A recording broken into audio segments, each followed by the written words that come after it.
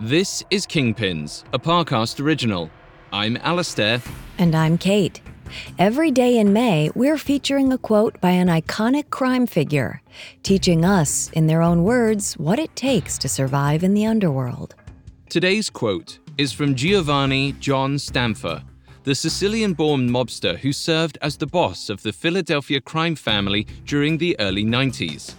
After Stanfa and his associates were arrested on racketeering charges in 1994, they learned that they had been under FBI surveillance for almost 2 years.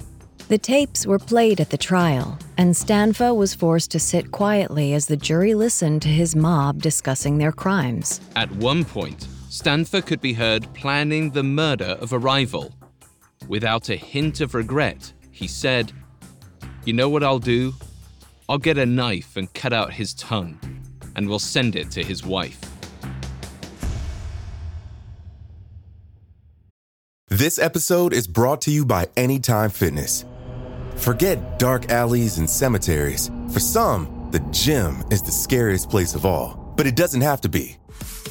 With a personalized plan and expert coaching, Anytime Fitness can help make the gym less frightening. Get more for your gym membership than machines. Get personalized support anytime, anywhere. Visit AnytimeFitness.com to try it for free today. Terms, conditions, and restrictions apply. See website for details.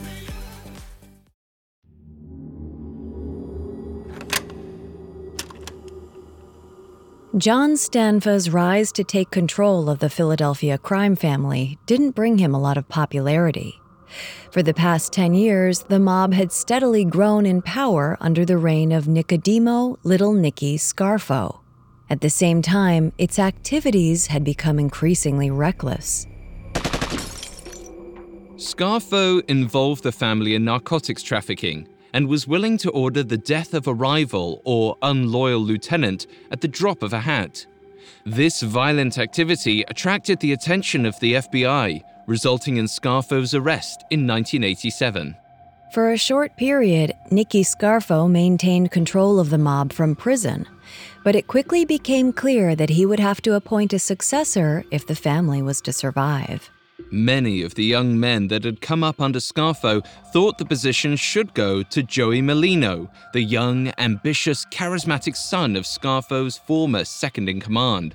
Merlino was part of a new wave of Philadelphia criminals, ones that didn't have a history of familial connections to the mafia.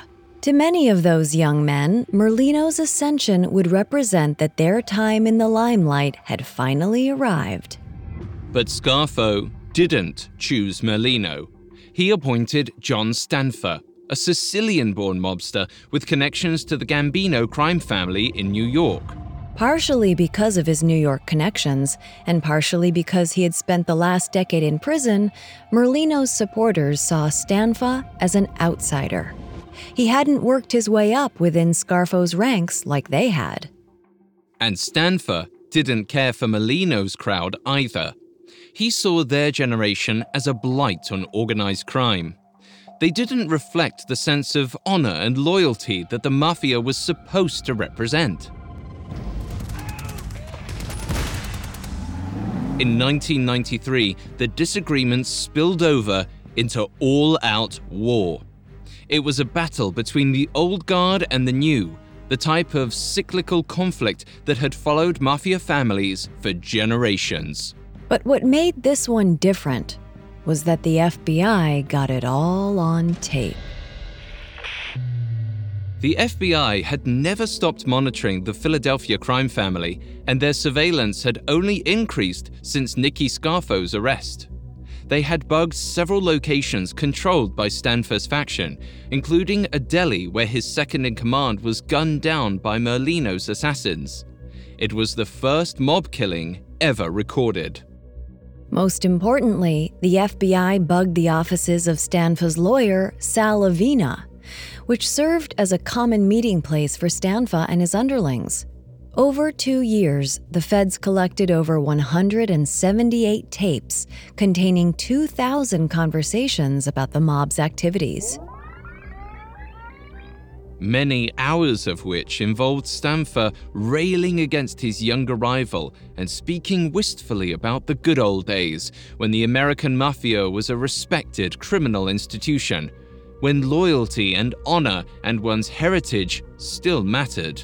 He also spoke openly about in-progress crimes. When the FBI finally moved on Stanfa and his underlings in 1994, they had everything they needed to put them away. The trial began in October of 1995 at the United States District Courthouse in Philadelphia. Over the course of 9 weeks, the jury listened to the tapes as Stanfa and his co-conspirators brazenly discuss everything from narcotics trafficking to extortion, kidnapping, and murder. Stanfa himself stood out as a larger-than-life personality. He spoke in a cavalier tone that was at times poetic and at others brutally paranoid and vicious. When discussing the murder of 3 of his rivals, Stanfa spoke excitedly about how he planned to intimidate the victim's wife by mailing her husband's tongue. Stanfa was found guilty of 33 charges, which included racketeering, murder, and conspiracy to commit murder. He was sentenced to 5 consecutive life sentences. Today, the FBI's recordings of the Philadelphia crime family serve as a unique look at life amongst the mob and the warped mindset of one of its brutal leaders.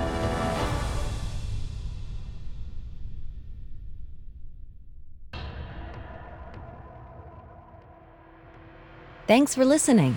We'll be back tomorrow with another quote. You can find more episodes of Kingpins for free on Spotify or wherever you listen to podcasts.